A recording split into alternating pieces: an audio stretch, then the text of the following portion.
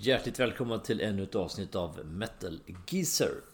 Jag vet inte om ni har tänkt på det, eller har ni kanske gjort det, eller också har ni inte gjort det, och då tänker jag tala om det ändå. Jag har dragit ner lite grann på intensiteten mellan avsnitten. Det kommer inte fullt lika många just nu.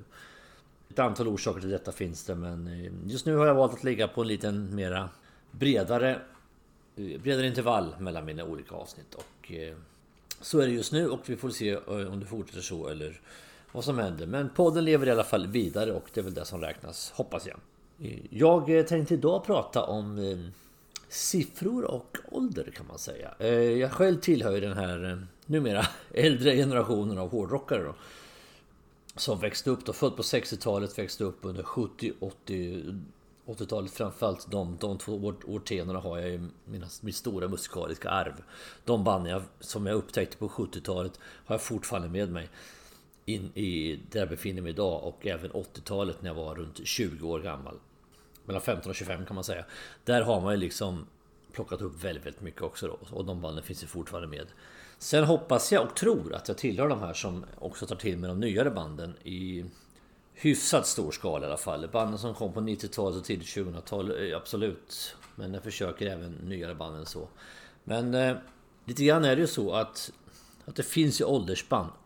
Inte minst bland fans då förstås. Man håller sig. Jag känner ju många som till exempel lyssnar enbart på den musiken de hade, som de liksom växte upp med, och så får det vara bra med det. Jag hade en kompis till och med, nu lyssnar inte han på hårdrock så mycket, men han var väldigt stort Beatles-fan, så han ansåg att det hade inte gjorts särskilt mycket bra musik efter 1970 när Beatles la. Och lite så kategoriskt kanske man inte ska vara.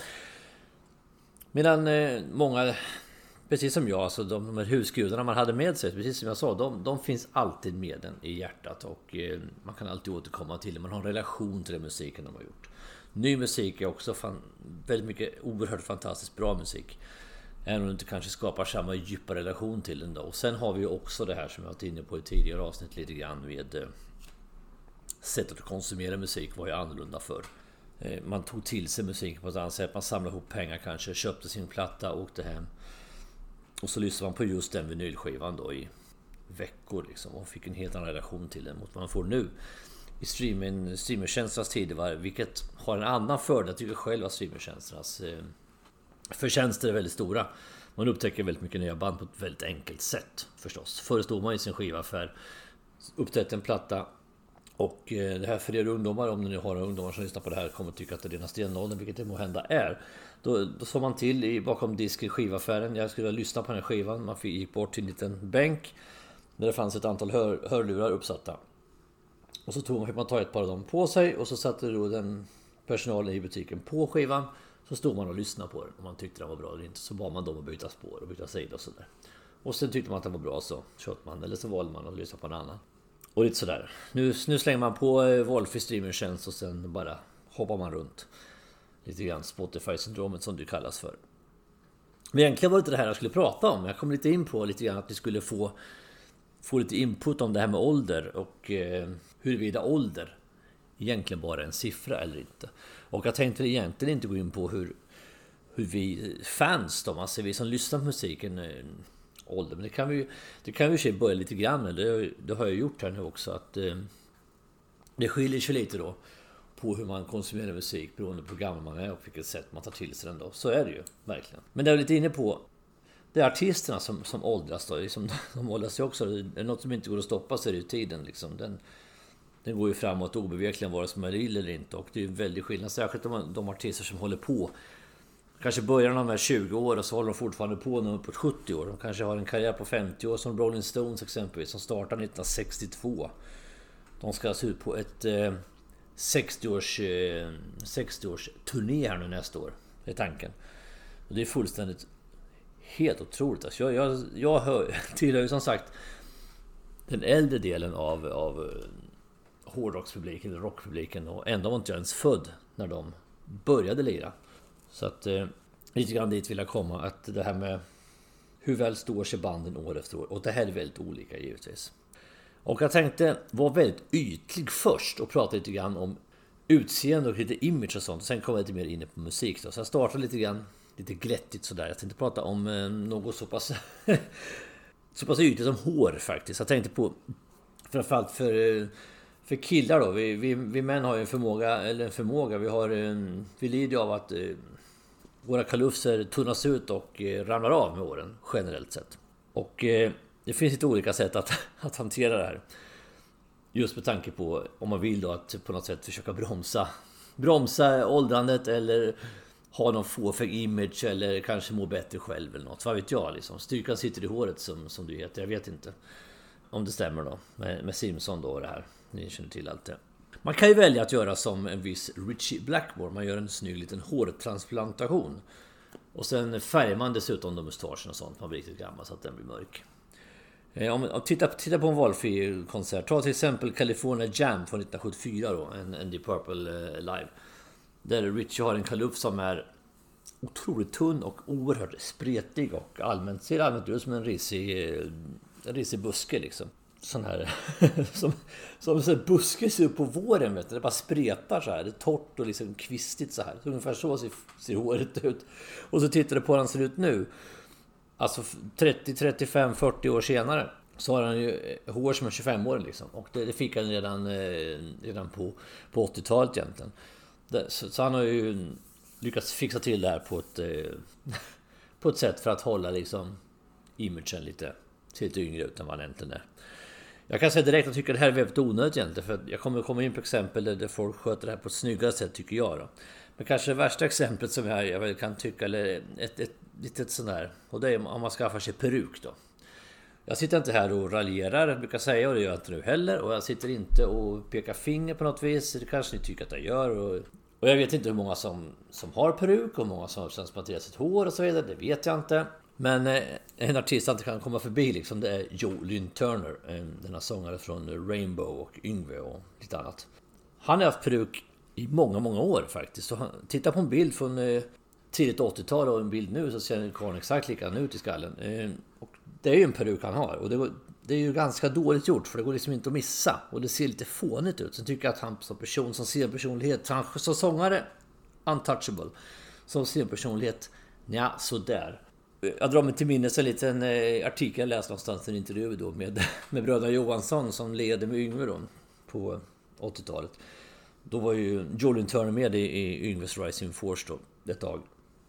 Och då drev vi med honom. De hade ju mycket practical joke för sig, bröderna Johansson, Jens och Anders. Och de stoppar klipulver i hans peruk. Vilket jag bara kan tänka mig måste vara ett jävligt roligt sätt. Men han försökte liksom på något sätt att liksom undvika det här på scen. Måste vara fantastiskt kul för dem. Men inte annat, kanske inte lika roligt för den gode Joe. Så det är ett exempel på något som jag inte tycker varit så jättebra. Något som inte heller är så snyggt, det är såna här som helt enkelt skiter i att de blir tunnhårigare och de har fortfarande hår som växer halva ryggen eller kanske ännu längre än så. Och så ser man då liksom att det börjar bli jävligt tunt bitvis. Stripigt och liksom, ja, som jag pratade om hur Richie såg ut på 70-talet ungefär. Jag har ett par exempel. Jag har nyss nämnda bröderna Johansson. Jens Johansson börjar se bra tunn ut på skalpen. Och vi har Herman Lee i Dragon Force. Det börjar bli bra tunt och lite högt hårfäste även där då. Men man väljer fortfarande att ha kvar sitt långa hår då. Det blir ju lite sådär. Man kan välja att slänga upp det i någon form av göra någon hästsvans eller någon sån där sak. Och då kommer jag in på en annan då, nämligen Francis Rossi då, Status Quo. Som Status Quo tidigt 70-tal bestod liksom, om man tittar på plattan Pile Driver från 72 så det var en stor hårman på hela omslaget liksom. Sen åren gick och det blev tunnare och tunnare, och framförallt på Francis Rossi då. Högre hårfäste, tunnare hår. Han valde då till slut att sätta upp dem i en hästsvans. Och sen till slut insåg han själv, jag läste intervjun om, han sa att till slut blev det bara otroligt pinsamt, för då klippte han av sig även hästsvansen då. Och nu är han ju ser ut som en designerad kontorsfarbror egentligen, utseendet då. Han uppträdde alltid skjorta och sånt där då. Så åren går. Och dit vill jag väl komma också. Att som sagt, jag är jävligt ytlig här. Jag pratar om, jag vet att jag är det just här nu. Jag kommer att komma in på lite annat sen. Men lite grann också så tycker jag att med åldern då så kan man få en viss värdighet. Och jag kommer in på ett exempel här när man helt enkelt resignerar för det här. Och bara helt enkelt rakar av sig skiten. Och kör som en biljardkula i skallen. Biljardboll. Och den som är urtypen för det är givetvis ikonen, metalguden Rob Halford. Hans image är, han är mycket mera, har en större värdighet och mycket större. han är mycket coolare och mycket mer tyngd nu. Och större pondus, inte bara därför givetvis. Men det kanske är lite snyggare och liksom ge efter. Det finns fler exempel på det. Vi har Mikael Kiske och Halloween som gjort samma sak. Han pratade till och med om det på den här liveplattan då de gjorde Pumpkins United då. Sen har han inte, jag ska inte gå in för mycket på det, men samma värde som Robban har han inte, men det finns andra orsaker. Men jag tycker ändå att det är snyggare att göra så. För hans kollega Andy Darius då har ju det här lider och det här tunna håret och höga hårfästets obarmhärtiga framfart. Och likaså i Accept och Wolf Hoffman då, gitarristen då, som har gjort samma sak. Men om vi släpper det här ytliga då med hur håret ser ut. Jag väljer som sagt killar. För tjejer har ju andra problem då. Om man nu fortfarande väljer att vara så ytlig, så vi pratar om sånt. Så är det killarna som har just det här med hur man ser ut på knoppen då. Men jag tänker lite mer, om vi går in på lite andra saker då, så har man lite mer med fingerfärdighet är ett problem. Framförallt för gitarrister och för trummisar vill jag påstå. Om du är en gitarrist som spelar jävligt fort, som exempelvis Yngwie Malmsteen eller Herman Lee samt Tottman i Dragon Force igen då. Sådana gitarrister och många andra då också förstås. Det är klart att det är svårt att hålla igång fingerfärdigheten när du kommer upp på åren då. Exempel igen då, jag snurrar runt samma artist lite grann med Richie Blackmore igen då, som jag pratade om en annan gång också. Om du tar en konsert, jag gjorde själv det experimentet. Jag tog Spotlight Kid från den här San Antonio-spelningen 1982 som är en jävligt bra Rainbow-konsert. Tog Spotlight Kid från Sweden Rock 2019, spelade upp dem efter varann. Så inser man att de har dragit ner tempot rejält på låten jämfört med 82 fram till 2019. Hur fort de spelar, och ändå hinner inte Richie med riktigt.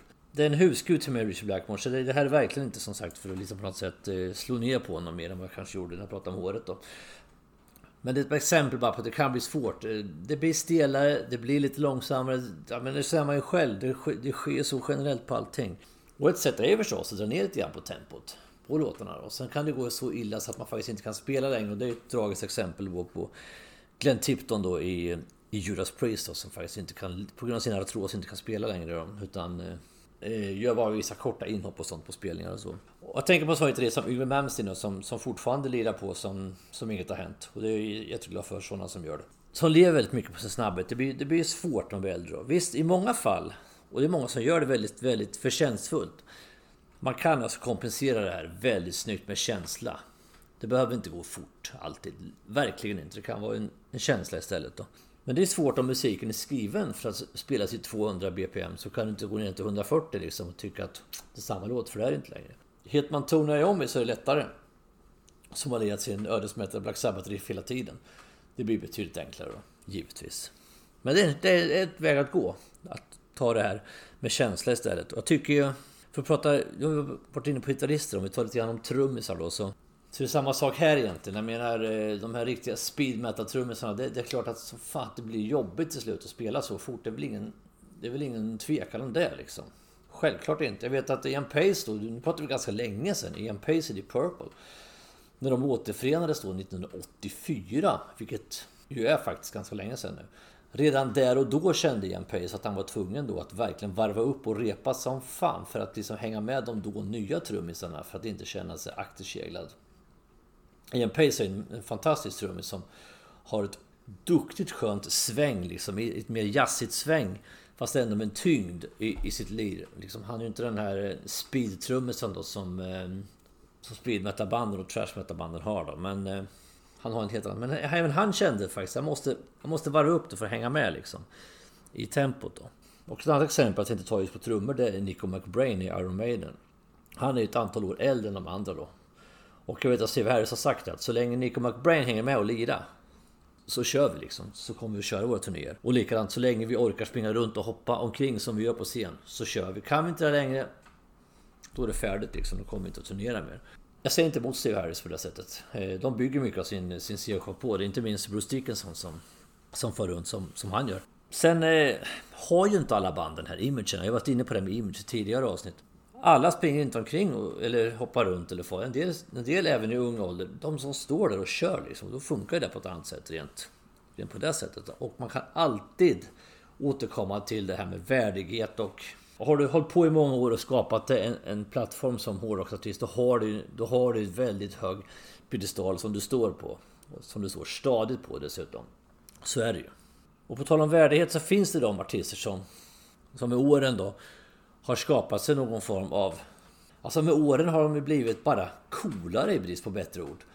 På något vis. Och exempelvis är Steven Tyler och Joe Perry i Aerosmith tycker jag är ju betydligt mer laid back och sköna individer nu än vad de var på sin första storhetstid egentligen. Och det finns fler exempel på det. Jag kan tycka att till exempel Agent Smith i Iron Maiden har en jäkligt skön attityd numera. Mer än man hade när han var yngre. Och likadant Brian May i Queen tycker jag har en aura runt sig som bara liksom, han bara är där. Och är mäktig liksom. Så att man kan kompensera det här med åldern på väldigt mycket sätt. Genom man kan plocka liksom helt enkelt sin erfarenhet och sin rutin och liksom bygga väldigt mycket runt det. Sen finns det de artister som man känner på något vis tiden står still. På något sätt. Mick Jagger och Rolling Stones är en sån. Han får ju runt som en uppskruvad Duracell-kanin fortfarande på scenen liksom. Och han är gott väl folkpensionär för länge sedan. Mycket imponerande faktiskt. Och mig vetligen så är han ju, om inte helt ren levnadsmänniska, så han befinner sig inte i de drogträsk som han gjorde på 70-talet i alla fall. Så att det är inte det som gör att han kan orka springa runt så mycket. Så jag känner till i alla fall. Och det finns ju flera, men Angus Young till exempel. Visst, titta på en bild på Angus Young. Han ser ju jävligt gammal ut och han är ju väldigt gammal. Men han är ju fortfarande galen på scen och får runt väldigt mycket.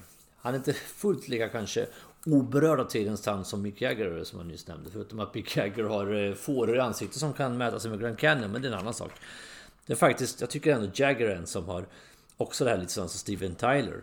De har gjort mycket likheter som ni vet mellan Steven Tyler, Joe Perry på en sida och Jagger Richards på den andra, och jämför dem lite grann, och jag tycker den jämförelsen stämmer väldigt mycket och väldigt bra. En annan sak som också har med ålder att göra lite grann, det är ju det här med personligheterna då. Jag såg någon tv-dokumentär, jag minns inte vilken det var och när det var, men det handlar lite grann om hur artisterna har sin image, många, inte alla. Man ska inte generalisera så fullt ut, men det gick i alla fall ut på att när du är ung, ofta så har du en ganska uppkäft och stöddig attityd och kaxighet, vilket man ska ha. Det är inte bara i musik kanske man har det. Om man blir äldre så blir man mer laid back, man är mer trygg i sig själv, man har en helt annan koll på livet helt enkelt. Det funkar ju så. Och de exempel de tog upp, de visade en intervju med Slipknot då, som satt in ett par stycken medlemmar i Slipknot satt och kroniskt förbannade liksom i på intervjun och bara ifrågasatte vad han höll på. Man tyckte det var dum i huvudet och de hade stödjat svar hela tiden. Och det förstår jag med att det här var en image-grej. Jag har sett intervju med Slipknot senare nu där de är betydligt mer lugna. De är ju också äldre.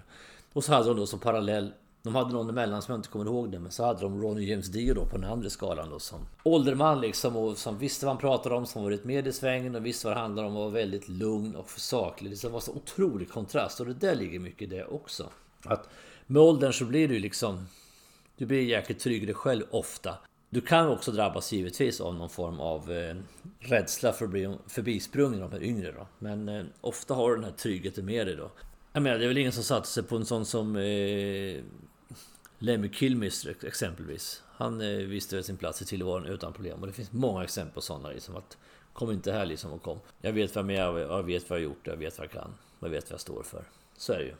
Och jag ska bara ta lite snabbt det här med, jag pratade om man och kvinnor förut. Jag vet inte, alltså åldrandet är för kvinnor generellt sett, upplever jag kanske har fel, ni får berätta om jag har fel eller säga till mig att ni tycker jag har fel, men jag upplever att åldrandet ofta kan vara större problem för tjejer. Nu pratar jag rent generellt utanför musiken då. Och jag vet inte huruvida det här är ett problem även inom hårdrocken då. Ofta är ju världen jävligt ytlig då. Jag märker själv, jag pratade om frisyr och hår i början, det är otroligt pinsamt egentligen. Och det gäller ju säkert även om det här också då. Nu tycker jag att de hårdrockstjejer som fortfarande finns med i branschen, exempelvis Doro då, om vi tar henne, och Lee Aaron och sådana här, de håller ju liksom stilen på alla sätt. Så jag skiter väl egentligen ärligt talat i det ytliga på dem, om de gör sitt jobb bra liksom. Det är det som räknas då. Men jag vet inte, det var ett litet kort inspel jag gör. Det är ju liksom, tyvärr funkar ju hårdrocksvärlden eller världen väldigt mycket så att det är väldigt mycket ytare, och jag hoppas ju för alla skull att det inte kommer att vara så, utan de kommer att ha samma respekt även om de kommer uppåt åldern, de här som är lite yngre nu då. Jag hoppas verkligen det, för att det viktiga är väl hur man gör i sin sin gärning så att säga. Men en annan sak som är gemensam för både kvinnliga och manliga artister är ju då sången. Men sångrösten är ju otroligt viktig givetvis. Inte minst i de hårdrocken där vi har remarkabelt många oerhört duktiga sångare. Och det är samma sak här. Många har ju svårt att ha registren kvar. Och det här är kanske en gång handlar väldigt mycket om killar då, som har svårt att ha kvar den här registret de har i unga år. Ett praktexempel på detta är ju Ian Gillan som hade en av hårdrocksvärldens absolut bästa pipor på 70-talet.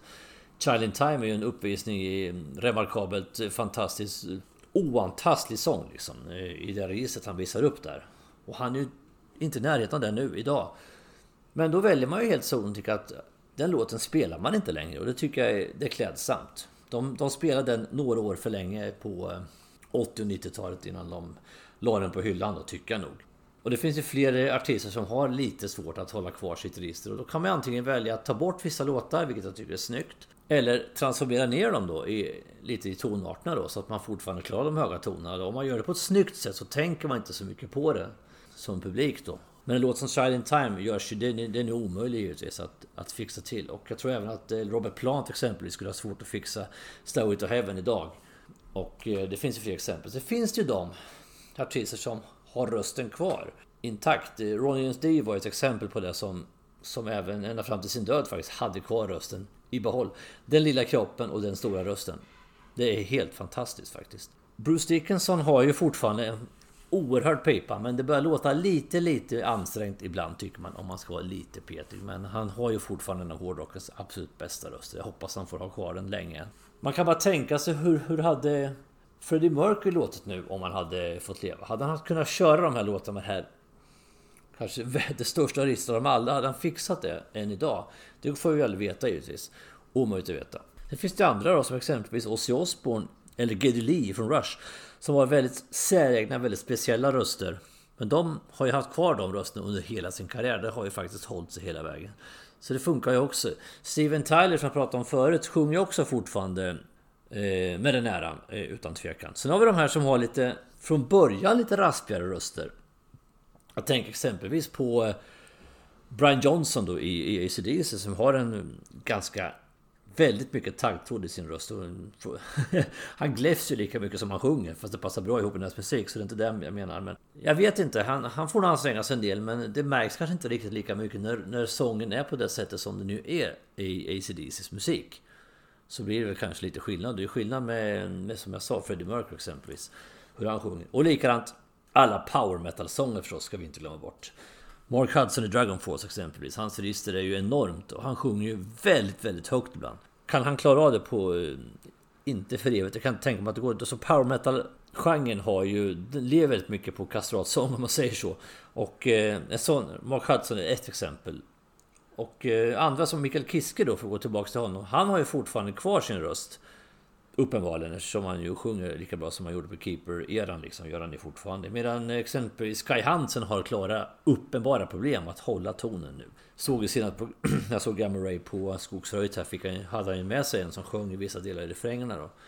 Och det är också en grej, han har accepterat läget, han tar hjälp av de som kan det bättre. Men jag pratade om Brian Johnson förut och den här taggtrådsrösten, men en sån som, för att ta det ännu mer taggtråd, så har vi ju Lemmy då igen i Motorhead, som han hade ju sångrösten intakt hela vägen in. Men å andra sidan så hade han ju en helt annan typ av sång, en helt annan typ av registerhållning mot de andra. Exempelvis power metal-sångarna, om vi tar dem som exempel. Men det beror ju på vad du har för sångröst. Rob Halford är en som också lever mycket på sitt register och på sin sång. Ett tag, för typ 10-15 år sedan man lyssnade på Priest, så var man lite orolig liksom, vad kommer det här liksom att ta vägen då? Ungefär då när Robban kom tillbaks. Jag var så dem på någon spelning på Skandinavien, vet jag, kändes lite svajigt sådär, men nu tycker jag att han är tillbaks i stor stil. Se hur länge det varar då. Han är ju till åren kommer också, den gode Robban. Så det är klart, det är värre när man bygger väldigt mycket på sin röst, förutom power metal banden, och så har det ju då som jag nämnde då, Bruce Dickinson är också väldigt viktigt att de tonerna når upp som man ska. Men Aces High, det måste ju upp och köra liksom med de övriga registren för att det ska bli rätt liksom. Det är så det ska vara då. Och sen har vi då i den andra änden av skaran då growlartisterna som growlar idag. Hur kommer det att bli när de kommer till åren? Growl är så pass ny, hyfsat ny sångformen då, så att det är svårt att säga än. De har inte nått 70-årsåldern de som growlar, så vi får väl se vad som händer när de kommer dit då. Det finns ju många gamla farbröder som growlar när de pratar i dagligt tal, så att vi får väl se vad som händer. Men som sagt, bara för att ta en liten kort tillbaks till, jag pratar om kvinnor igen då. Alltså, jag upplever att de tjejer som varit med i touren, jag känner inte att det finns några problem med registren när de sjunger där, faktiskt. Rätta mig än en gång om jag har fel. Jag är ingen sångpedagog eller logoped eller annat, så jag är inte helt hundra på att jag har rätt, men det är lite grann så som jag känner det då. Men om vi släpper då, när vi hoppat från ytligt lite grann och vi hoppat lite grann i andra fysiska tillkortakommanden och sånt. Rent musikaliskt sett då, om åldern var en siffra. Ja, då har jag också varit inne på förut. När har banden liksom, när når de sin peak? Det är så att i det här fallet kan det ofta vara så att åldern kan vara lite grann avgörande. Många band har ett visst antal riktigt bra skivor i sig. Ett visst antal riktigt jävla bra låtar i sig. Sen planar det liksom lite grann ut. Sen kommer de tillbaks i stor stil. Ofta kan göra. Men ofta gör man ett visst antal riktiga klassiker, riktigt vassa grejer tidigt, och sen så är det liksom dit. Sen når man inte riktigt dit längre. Jag vet inte vad kan bero på, men man har väl ett visst antal liksom. Och man kanske upprepar sig själv lite grann. Man har svårt att hitta nya formler. Ibland försöker man förnya sig. Och det blir sällan riktigt bra, för man ska nog skomakare bli vid din läst liksom. Jag tycker nästan det ofta att det kan vara så. Eller man kan förstå att de vill förnya sig. Så det här kan ju också vara ett problem lite grann med åldern då, så att säga. Men det här har jag varit inne på i andra avsnitt. Det ska jag kanske inte fördjupa mig jättemycket i. Mer än att konstatera liksom att har man en karriär som spänner på uppåt 20 år och mer än så kan det vara svårt att mejsla fram de här riktiga odödliga mästerverken när man fortfarande kan göra väldigt mycket bra musik. Och det handlar väl kanske mycket om att man går på inspiration och sånt när man är ung då.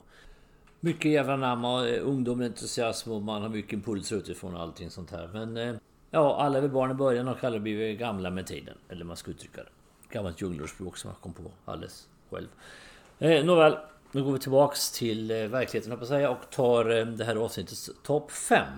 Och det handlar helt enkelt om 5 stycken artister som jag tycker har verkligen som har åldrats med värdighet på något vis och förtjänar den respekt som de har. Men jag ska ta några stycken andra exempel först då. Jag har ju valt alltså levande artister som inte har avlidit ännu, och vi tar 3 stycken. Först har vi 3 stycken hedersomnämnare då, och det är ju Ian Lemmy Kilmister. Där har vi liksom The Untouchable, den stora rockikonen liksom, som han stod där som en evig stenstod liksom, och var helt orubblig i sin kompromisslösa sätt att vara, och åtnjöt en enorm respekt för det, och kompromissar aldrig varken med sin musik eller med sin image eller någonting. Ett unikum i hårdrocksvärlden på många sätt och vis. Respekt till Lemmy. Och likaså Ronnie James Dio, denna gigant i det lilla formatet, om man säger i fysiska lilla formatet, som verkar ha varit en otroligt sympatisk människa på väldigt många sätt. Och dessutom hade den här otroligt avslappnade och lediga attityden och vänliga, alltid ett vänligt ord där till de journalister och sånt som verkade. Jag kan tänka mig att det var så jobbigt att vara så påjagad som de är liksom. Han var alltid liksom, det upplevs alltid som han hade väldigt alltid tog sig tid för folk som ville prata med honom, och var väldigt saklig. Han var lite speciell med sin här lite ockulta sidan och så, men jag tycker ändå att all respekt till Ron James Dio för allt han åstadkommit, den enormt långa karriär han gjort och den låtskatt han lämnade efter sig, och han sjöng ju som en gud ända fram till sin död egentligen. Och den tredje då av de numera avlidna rockikonerna jag tänkte skulle nämna är ju Neil Peart i Rush då, som på något vis med åren då, han är alltid under hela karriären betraktas då som det trummisfenomen han är, och den textförfattaren också, en väldigt djup person vad det gäller lyrik och så. Men med åren så fick han ju också någon form av värdighet då han var ju så bara, när han spelade, han var ju en enormt skicklig trummis. Det är ju min favorittrummis, det har jag ju sagt ett antal gånger. Men han hade ju en väldig avslappnad spelstil. Han liksom såg ganska chill ut när han lirade liksom. Det blev ännu mer med åren liksom, att han hade till och med dubbla trumset som han snurrade mellan på sina trumsolen och så. Och den respekt som väldigt många trummisar tillskriver Neil Peart är ju välförtjänt, och Jag bugar ödmjukt även för Neil Peart och hans arv som trummis då. Och då går vi in på de här 5 som jag tänkte nämna då. Och vi startar med Rolling Stones ikongitarrist Keith Richards. Vi pratade om Lemmy förut som var den stora ultimata hårdrocksikonen. Det finns några stycken sådana här riktiga hjältar. Det är jävligt korkat att säga med tanke på hur de har levt egentligen. Det är ju inte hjältebordet i att droga och supa som de har gjort genom åren. Men, och leva rock'n'roll-livet. Men på något vis, den här sortens rockstjärnor görs liksom inte längre. Och det var Lemmy. Och det var Alice Cooper på sin tid. Ozzy Osbourne och det är Keith Richards. Och framförallt kanske Lemmy och Keith Richards. Att dessa två liksom kunde hålla på i så många år och Keith fortfarande då. Han är något alldeles speciellt och han har en aura kring sig och en strålglans ändå på något vis. Han ser ut som han vore 150 år nu, men han är ju fortfarande alltså en jättestor hjälte för många och även för mig då. Keith Richards har ju verkligen med åren och med åldern uppnått en enormt stor respekt för den han är. Jag fortsätter med Steven Tyler i Aerosmith som jag var inne på tidigare här. Jag nämnde att musiken de har gjort, nu är det ganska länge sedan Aerosmith gjorde en riktigt bra skiva. Men hans sätt att uppträda på scen, hans sätt att vara, hans scenpersonlighet är ju ännu fräckare kanske nu än vad det var på 70-talet. Mycket av 70-talet blev ju lite grann i alla fall senare 70-talet lite förstört av alldeles för mycket olagliga tillsatser i blodomloppet. Men han har alltid varit en stor scenpersonlighet, men kanske ännu mera sen de kom tillbaks på egentligen på tidigt 90-tal kan man säga, när de blev som störst och sen fram till nu. Så där har vi också en person tillsammans med sin par Joe Perry då, verkligen liksom förkroppsligat det här repeteret att gammal är äldst. Det måste jag säga. Så stor respekt till Steven Tyler. Den tredje jag tänkte nämna var faktiskt en kvinna då, och det är Doro Pesch, den tyska ikonen, kvinnliga som har varit med i väldigt många år. Och på något vis hon är liksom fortfarande, hon var inte först, det fanns ju de som var före henne. Men på något vis just i den här, hon är ju så otroligt konsekvent, lite grann som Lemmy var på sin tid.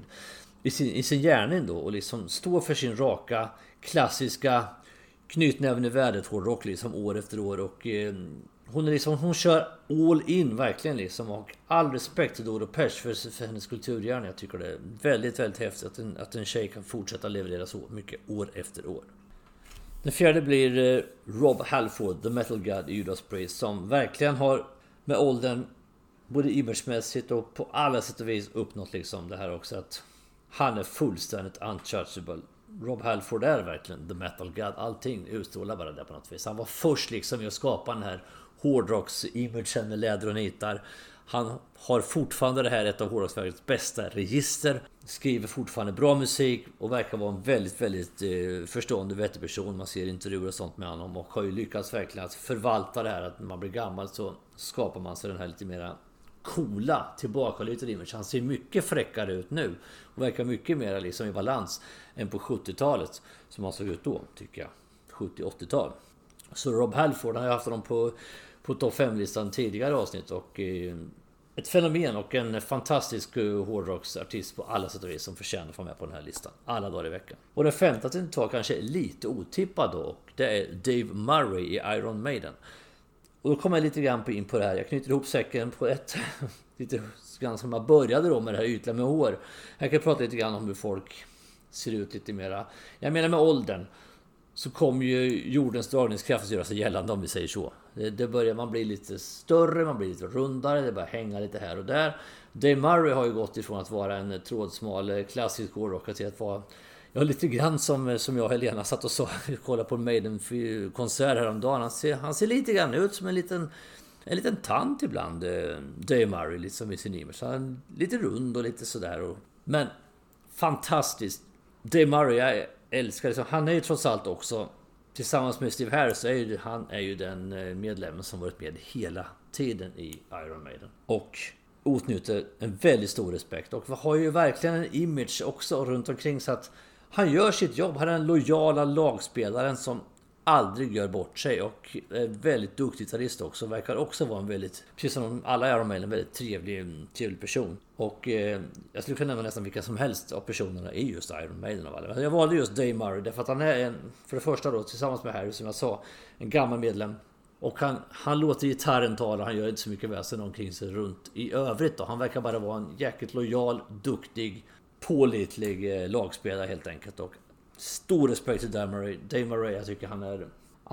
Jag håller honom väldigt, väldigt högt. Jag håller honom högst av de 3 gitarristerna i Maiden.